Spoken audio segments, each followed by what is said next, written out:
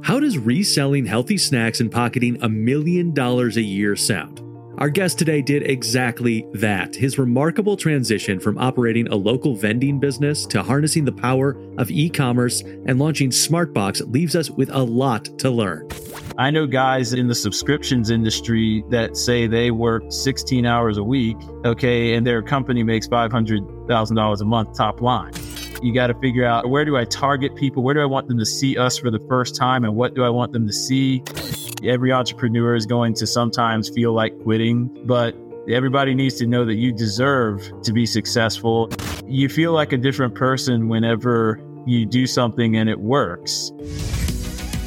I'm your host, Alex Freeman, and I'm joined by Brandon Stalling to unravel the world of e-commerce. Everything you need to launch your business and take your slice of this $5.7 trillion industry will be revealed right here today. Brandon, welcome to the show. Thanks so much for having me, Alex. Let's start with your background and story. When and how did you start SmartBox? Yeah, so actually, there's been basically two versions of SmartBox, I've basically done a lot with it, with the exception to changing the name. And we started in 2012, actually, with an original SmartBox company that was vending machine business. I started with like a vending franchise back in the day during my collegiate days at FSU. We transitioned to our own business. We were able to use a lot of assets from that business. And I eventually launched my own vending business called SmartBox, where we had touchscreens and a lot of cool technology, a lot of automation in the business. And it was all about healthy vending. So probably one of the coolest vending businesses in town. And for the most part, we remained local over the life of that business. And I did a lot of other things like self-checkout kiosks,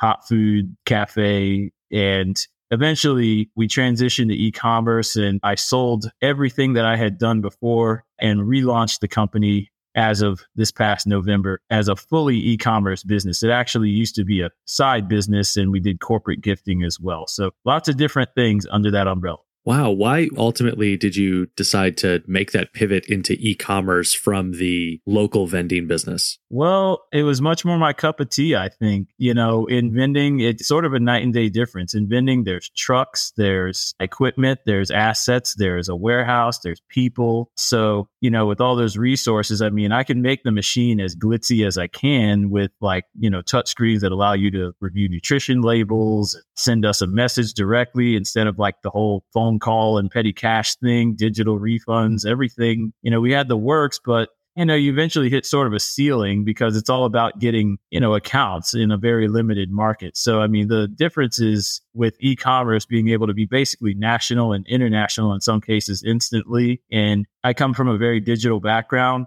It was much more my cup of tea, and I've already had more success in this industry than I have the previous. What sort of skills or knowledge that you gained from running the company in its previous iterations do you think that helped you in particular when you made that final pivot into e-commerce? Yeah, absolutely. So plain and simply, I learned to run a business, running a business that, not just necessarily day-to-day operations, but what you need to do and the capabilities and the flexibility that you need to have to run a business. So being able to just knowing how to deal with people. I've seen like every issue. Even though in vending, there's a lot more money in my new business, in vending, what it taught me was just every single issue that I've seen with HR, especially, and managing people, managing a facility, making decisions. It's really those things. I've always had sort of the digital side of things. I just didn't know that there was a better way or like something out there that was just more sort of suited from that perspective. But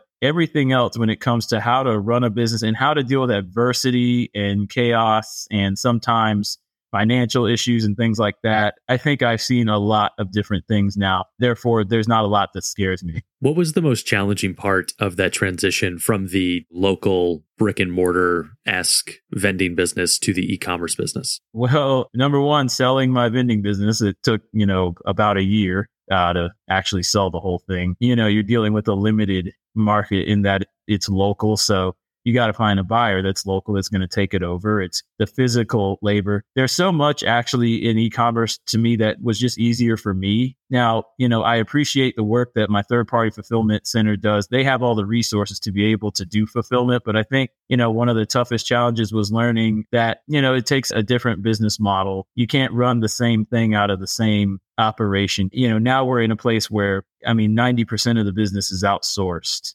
And so I think the hardest thing was just how long it took to get things set up. And I think the other thing was learning the changing environment of the industry. Advertising now, digital advertising is different than it was during COVID. I was able to really ride this wave of like bulk orders and work from home gifts during that time. But then now we've got to be successful in today's day and age in a normal economy and really kind of a struggling normal economy. So like it's been a challenge, but we've figured out how to do digital ads differently as opposed to just this amazing growth that we saw during COVID, since everybody was sort of forced to work from home and order things online.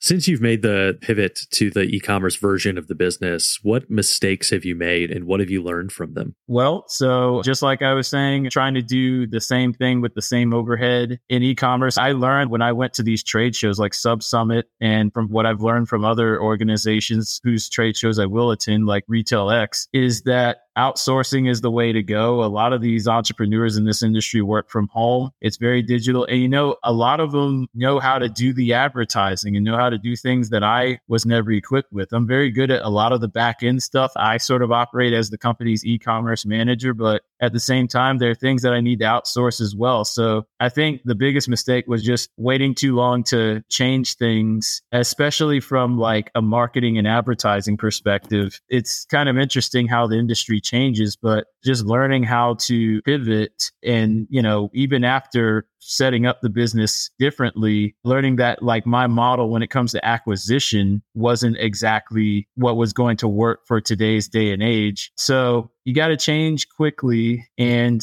I eventually did it, but it took a lot of hard, sort of costly lessons learned in order to get there. But luckily, things get easier and easier as you fix them. And in e-commerce, once you fix something, you don't have to fix it again, kind of like a vending machine, if that makes sense. And if somebody's listening to this and they're saying, I kind of want to get into this style of e-commerce business, what are some of the startup costs that they might be looking at? If I were to do this all over again, I would be blessed with the opportunity to be able to build a website to really get it right, and to then leverage my experience as well. So giving the customers the ability to leave a review, to give us feedback, having a whole feedback loop. I think the startup costs, the building of the website, the digital monthly fees that come along with that. But then before you even like sort of go big and start fulfilling orders or doing any of that, doing some focus group like testing. So acquiring an email list, not by purchasing it, but perhaps by doing some giveaway campaigns and things like that in the beginning to just sort of get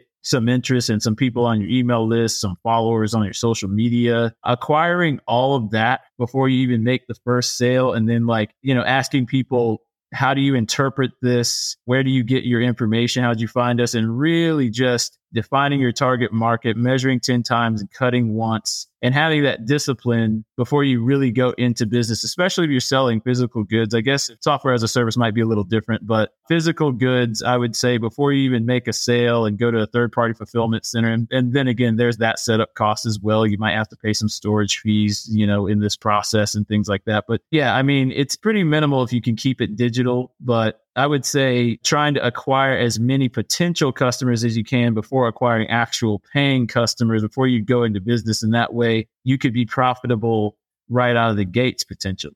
Listeners, if you're looking for more advice on how to start and grow an online business, check out our interview with Ron Stefanski in episode 50 to find out how he makes 85% profit margins on his online business revenue. Brandon, can you tell me about the vision or mission that you have at Smartbox and also why it's important for an e-commerce business to have a vision? Yeah, it's important for any founder to have a vision. And for this Smartbox, this, iteration, it's about snacking done your way. If you go on our website, there's all kinds of ways to purchase and all kinds of things you can actually purchase. So the idea is discover new snacks. You can discover products that are not normally on your store shelves. We have access to thousands of items from all over the world. And you'll see in our store that there are certain flavors of goods or certain goods that aren't available maybe in your local store. That's an ever increasing amount. And you'll be surprised how many things are so good, but they're just not in that grocery store because it just hasn't made it to the mainstream. There's actually more products like that than there are things that you see on the store shelves. So there's that. And then there's, you can do it your way. So you can subscribe to a snack box. You can build your own box as a gift or as a subscription. You can do corporate gifting, bulk ordering, and you can actually ship items to multiple addresses in one transaction on our store. So it's really like, I think that's probably the third thing as far as our mission and vision is a meaningful gift. I've learned throughout this process. I mean, we started with corporate gifting during COVID to help companies out and to pivot away from vending, which, obviously vending was very affected by COVID. And I learned the power of a meaningful gift and being able to provide the customer the ability to add a bow, write a card, attach it to a snack box. I mean, the reasons I see some of these people gifting, like, for example, rescuing a newborn in intensive care and thanking the doctors for that. I'm just happy to be the material behind the gesture in that case.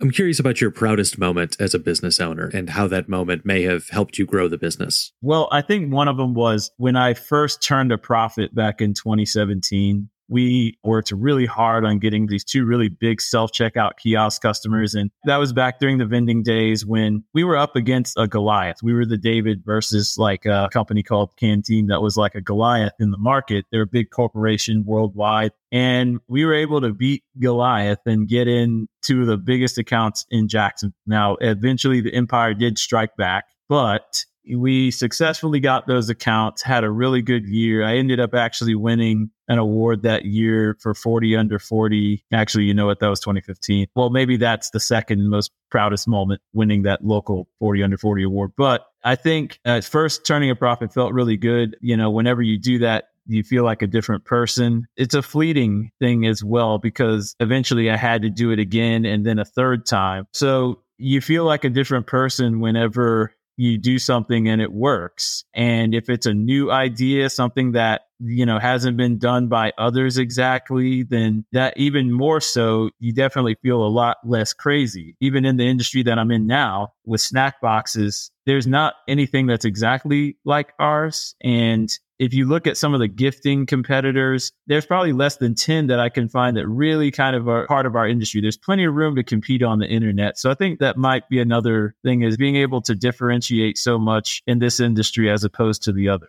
Now, one thing that struck me in that answer was these major accomplishments come along with stress in the process of getting to them being accomplished, or even just the stress of pivoting into e-commerce from what you had been doing. All these different moments where I can imagine the stress got really high. How do you manage stress in those moments? And what advice do you have for other business owners to help them manage their stress? My dad told me one time, if you stick around long enough, you'll get what you want. I think that part of it is, you will go through a period where you're very uncomfortable, but there comes a time where you actually get used to some of this. You come to sort of realize that believing that your idea is going to work and that it'll all work out despite some of the setbacks. Every entrepreneur is going to sometimes feel like quitting, feel like giving up, but everybody needs to know that you deserve to be successful, and it's very brave of you to take risks. And as long as, the idea makes sense and that,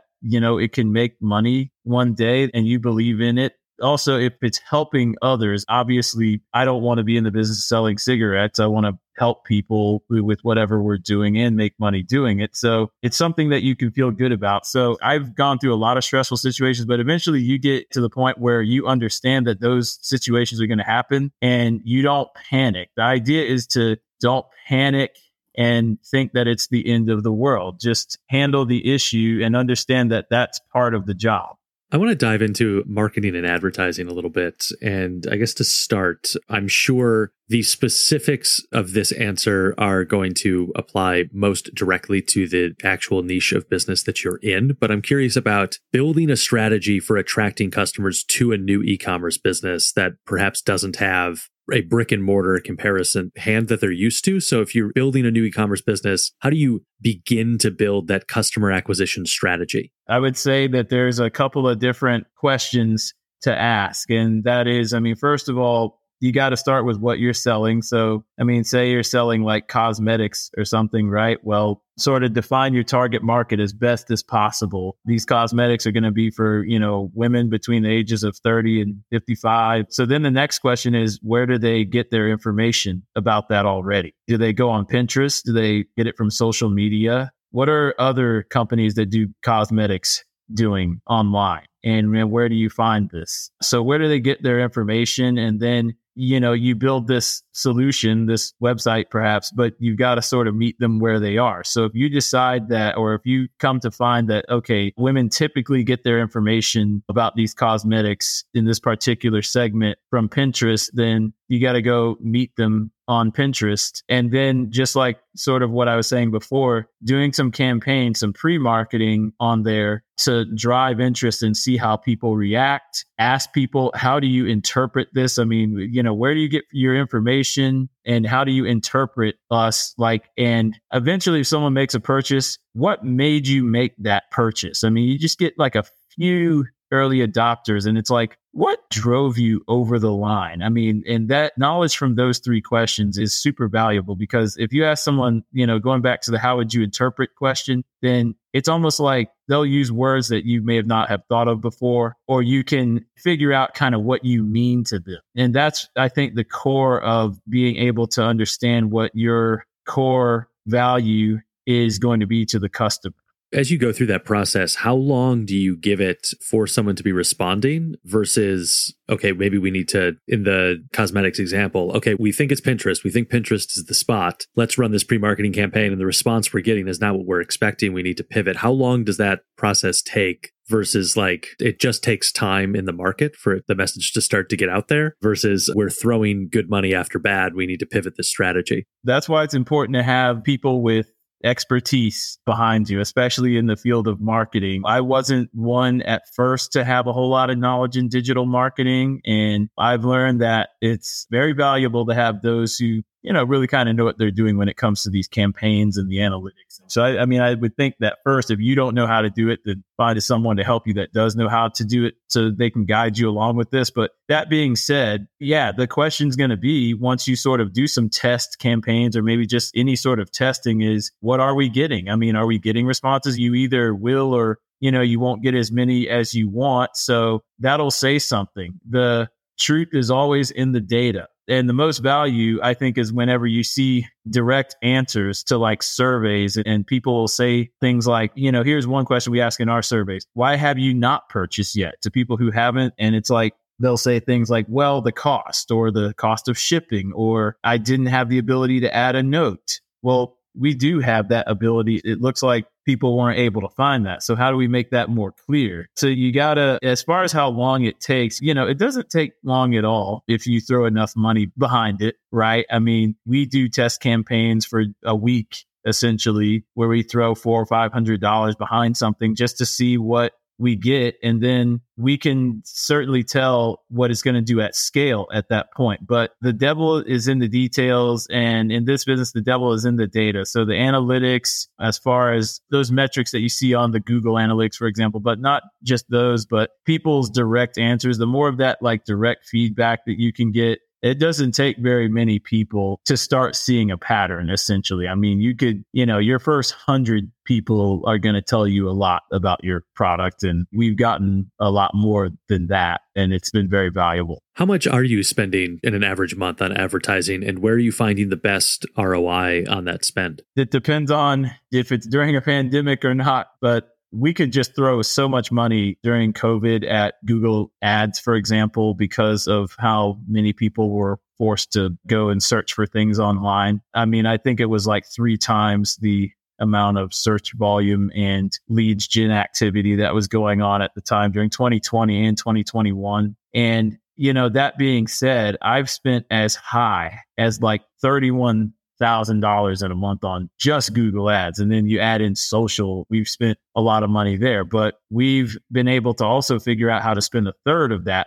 amount to get the same result, and then do some things on social that don't even involve getting the sale. One of the things that I'm getting out of the philosophy of doing is this whole get the sale or nothing advertising strategy where, you're sending a lot of traffic to the site. It's based off of conversions. And if you don't get the conversion, then you've essentially paid for that traffic. You might never see that person again. The idea is when you get traffic, if you don't get the purchase, then maybe through your pop-up or your footer or some other page that you're sending them to, you at least get the email contact information where you can follow up with a discount code or something like that. And to create a funnel so that you can nurture those leads. So that's where retargeting comes into play. And you got to figure out, where do I target people? Where do I want them to see us for the first time? And what do I want them to see? How do I put the brand in front of them? And then how do I nurture those people who may have hit the website, but they're not ready to make a purchase? Because in e-commerce, people make purchases on their own time. They do not,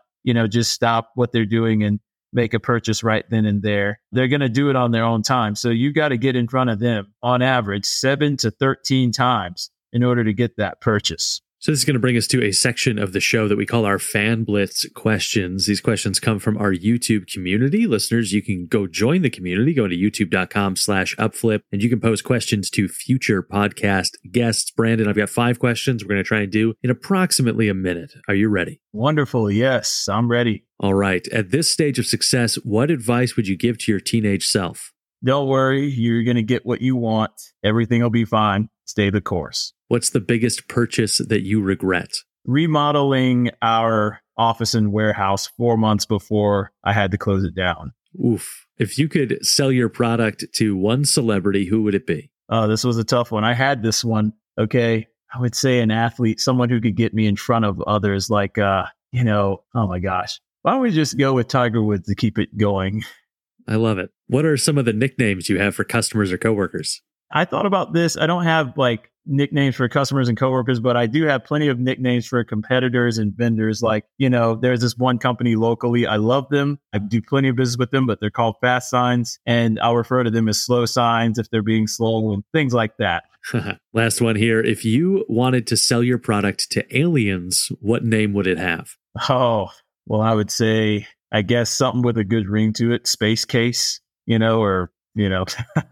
Sold. That's great. That's a great one. That's going to do it for our Fan Blitz questions. Listeners, let us know what you think of this episode by reviewing it on Apple, Spotify, or wherever you're listening right now. Brandon, how would you describe the Smartbox brand, and how did you establish that for customers when you were first starting? Yeah, so we were in a transition where it was a vending business. And when I discovered the Subscription Trade Association SUBTA and what you could do with e-commerce, I was just so excited, right? So I was so ready to convert Smartbox. What I didn't know was, just how much I would have to do in order to accomplish that, and how much I would have to basically give up in order to do that. So the brand had always been before about healthy snacks, healthy snacks in a vending machine, basically. But I floated the idea several times of doing a complete name change. The Smartbox brand, sort of like I was saying before, now is about 3 things. All right. Access, convenience, and meaningful gifting. So access to an array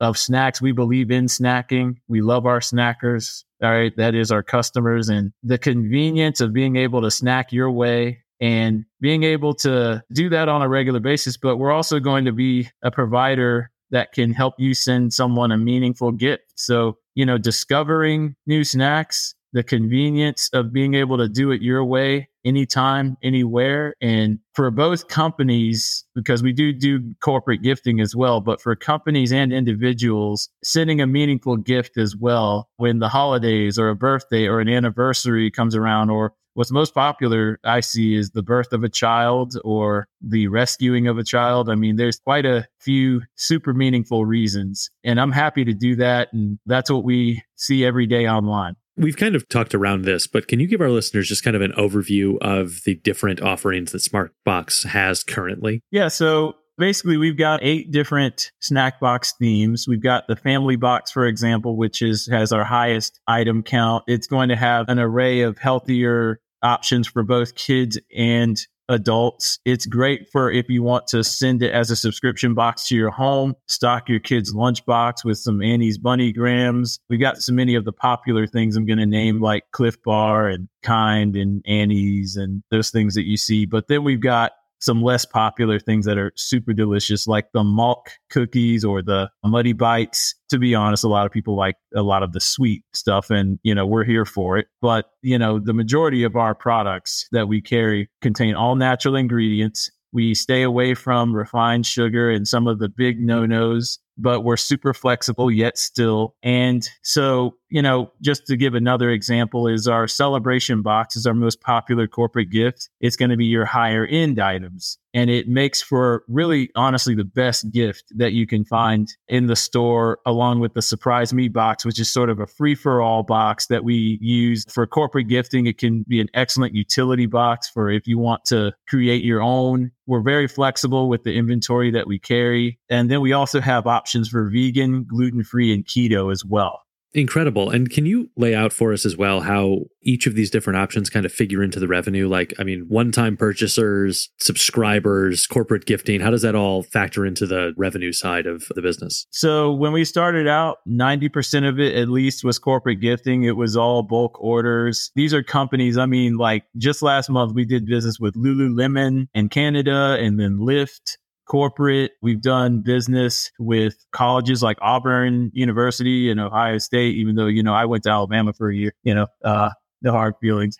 But we're totally non-discriminatory when it comes to schools and stuff like that. They didn't make you put War Eagle on the box or anything, did they? Well, they did make us put Auburn on the box. We do custom branding, actually, where you can put your logo and we will adopt your colors to our iconography that you see on the box. So you see that logo, that Smartbox logo on the front, we'll just swap it out with yours, and then it'll be your color. So we did that with T-Mobile earlier this year. So I'm just blessed to be doing business with all these different really big companies, all over the world. We've shipped to probably about 20, at least, different countries, from India to Canada and Mexico, of course, but also to the UK, to Israel. Just all these different countries that we've shipped to. So international corporate gifting made up originally 90% of it, but now it's nice and balanced, more like sort of a 60-40 between online and corporate, where you're going to have maybe subscriptions makes up about a third of the online sales right now, and it's growing. And that's because a lot of our subscriptions are prepaid. You can send a prepaid subscription as a gift to someone as well. There's all this flexibility around the snack boxes. I think the snack boxes are definitely the favorite, but now that we have Build-A-Box, a lot of people are selecting the items to go in the box. And I'm seeing actually an increase in snack shoppers as well. That is people that are just buying individual items. So, it's now kind of all across the board when it comes to online sales, which we like. And I would say that even online, it's kind of B2B first. There's a lot of companies as well that are sending boxes yet still to their employees, or maybe stocking their office. We have a build your own office snack subscription now. People like to sort of order preset boxes. It depends on how much time you want to spend shopping, basically. Are you doing anything different in your strategy for those B2B customers versus B2C, or is it all kind of wrapped together into the overall branding of the company? So in a way it is, and then other ways it isn't. So, obviously, I think our most popular 3 social media platforms are LinkedIn, Pinterest, and Instagram, right? Well, obviously on Instagram, the B2C sort of one-time purchase shoppers are going to be on there, the giveaway campaigns, the flash sales, things like that. And then you've got LinkedIn, which is definitely more of a corporate audience. So we're talking about something different on there as opposed to Instagram. So, your strategy from digital, there are clear differences. Same with anywhere else, but in some other ways, it's all blended together. So on our website, it caters to everyone, anyone that passes through. You're going to see the same products. And, from a messaging perspective, we try to make it appealing to everyone, but it's amazing to see some businesses make purchases. And then I think we had a purchase yesterday from New York Life, for example, online. That's, I believe, a life insurance company, but it's really cool to see that. And then you've got individuals who are just sending things to their daughter, and they could be ordering the same exact thing, but it's all about the value that they see. And then I feel like in a lot of the e-commerce space, a subscription model is what wins the day in many ways, and it's the goal for a lot of folks. What advice do you have for setting up a successful subscription service as an e-commerce business? I was watching something the other day. It's not necessarily about talking about how cool your product is, but what it means to them and what it's going to do to your customer, the benefits that it's going to provide them and how it's going to make their life better. I think a website should answer really three things. It should, once someone lands on it, it should be clear what you do, but it should also tell you, okay, how's it going to make my life better? And where do I sign up? All right. And will you offer me something just to get started? I think that's the best way to go about it. To your earlier point, yeah, I mean, one-time purchases in e-commerce is very hard for that to be successful on its own. So that's why for us, like the combination of subscriptions and one-time,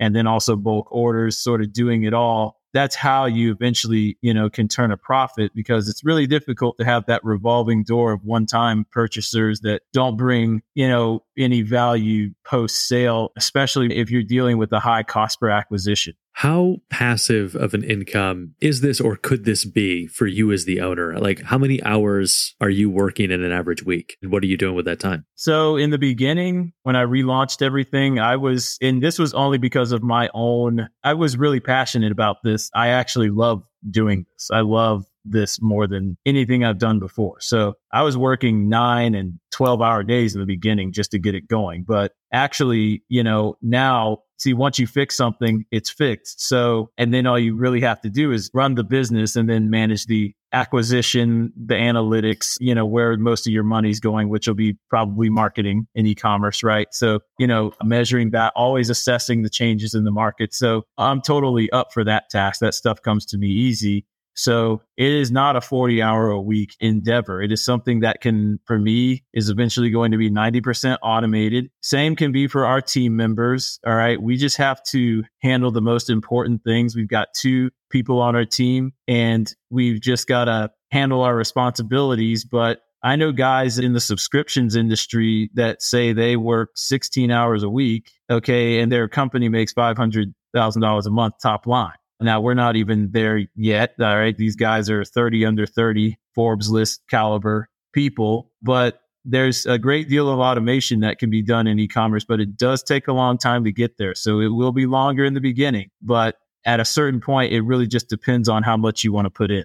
What does exceptional customer service mean to you, and how do you provide that to Smartbox customers? Well, we have a policy that I call no snack left behind. And that is, if someone has an issue, like, for example, any issue with shipments, or if like someone was missing a product in their order, we make sure that they either get that product or they get the refund for that product. I make sure that every single online shopper is addressed. Their issue is dealt with if there is one. And at the end of the day, we resolve it so that we can have that positive reinforcement, because it makes people more likely to purchase again in the future or refer you versus leaving a negative review. The whole idea, honestly, from a business perspective, is to stay out of negative reviews and don't get negative reviews left anywhere. But if you can at least at a minimum show people that you're on top of it and that you're working on it, even if it's something that's complicated or something that you can't resolve right away, they will love you for it. I've had this one shipment where this girl in Mexico,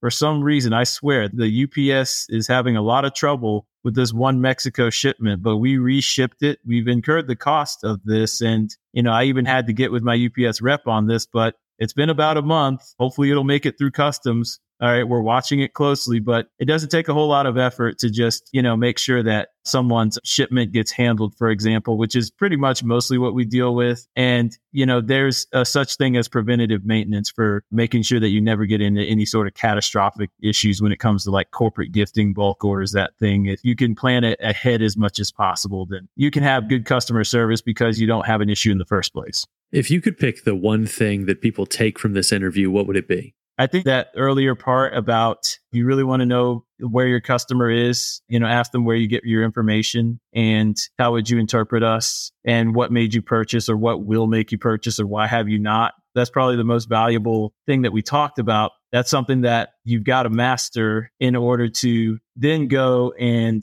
run the right campaigns on the right channels. That is like social media or search or wherever. It may not be either of those things. It may be an SEO strategy or embedding yourself into blog posts. It could be like if you're selling, baby products, it could just recruiting a bunch of mom bloggers and using influencers. We've tried that before, but I think that that's probably the most valuable information we've shared today. What's your favorite business book and why? I've got a few, okay? My dad would say The Art of War, but one of my favorites was David and Goliath by Malcolm Gladwell. At the time, it was really helpful for me as far as like going up against bigger companies in an industry, being super competitive. You know, how do you win over customers, over other things that are more established and trusted? It's got 3 parts. And I think that the entire book from cover to cover, every single bit of information from that was super valuable to me. And it helped me see things a lot differently and to be more competitive and to choose my battles better. Brandon, where can people learn more about you and Smartbox?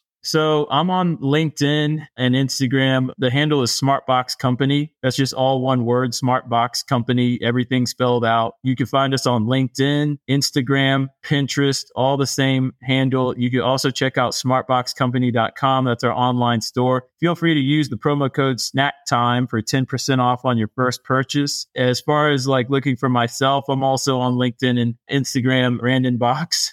But, you know, I would prefer you go to Smartbox and check it out. You can find us there. That is going to do it for this episode of the Upflip podcast. Listeners, you can find more advice for how to start a business the right way on the Upflip Hub. And if you enjoyed this episode, please make sure to leave a review on Apple Podcasts or wherever you are listening to the show. Brandon Stallings of Smartbox, thank you so much for joining us. Thanks so much, Alex. I've really had a great time with this. Really appreciate it. And I hope your listeners enjoy.